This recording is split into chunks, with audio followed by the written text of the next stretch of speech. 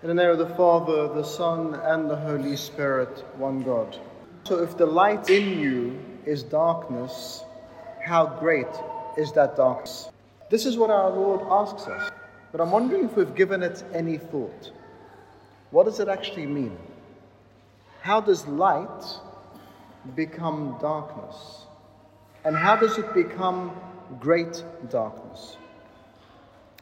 Imagine, if you wake up in the morning, your eyes are closed, and you're waking up in a dark room with the curtains obstructing light. You don't know any better. The darkness is darkness. Think this, however.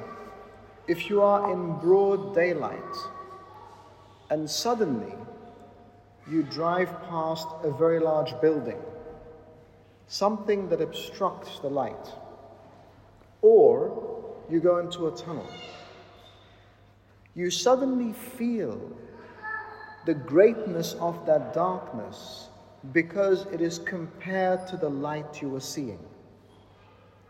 That's what this verse is talking about.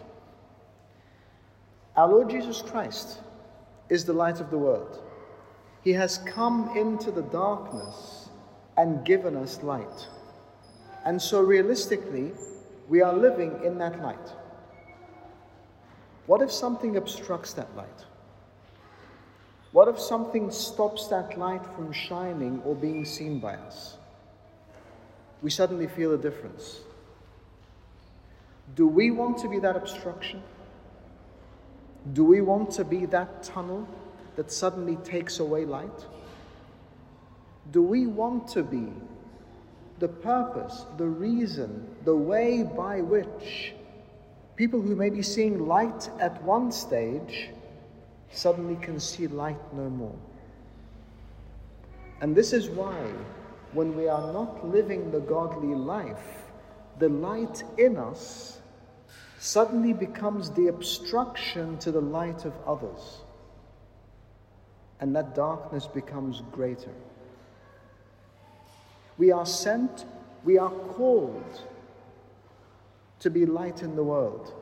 And we can be that light through acts of kindness. Even if we look in the world around us, at times of greatest disaster, at times of greatest conflict, the Christian message becomes light, becomes hope, becomes a way of people seeing a way out of situations. It's interesting looking at the current coronavirus situation. And if you're just watching the media, how much scaring there is, how much fright is propagated. And yet when you look at the response of the churches, including our own, and we've just put out our own guidance, it's saying, listen, there is some concern, but do not be afraid. The easiest and often most destructive reaction is fear.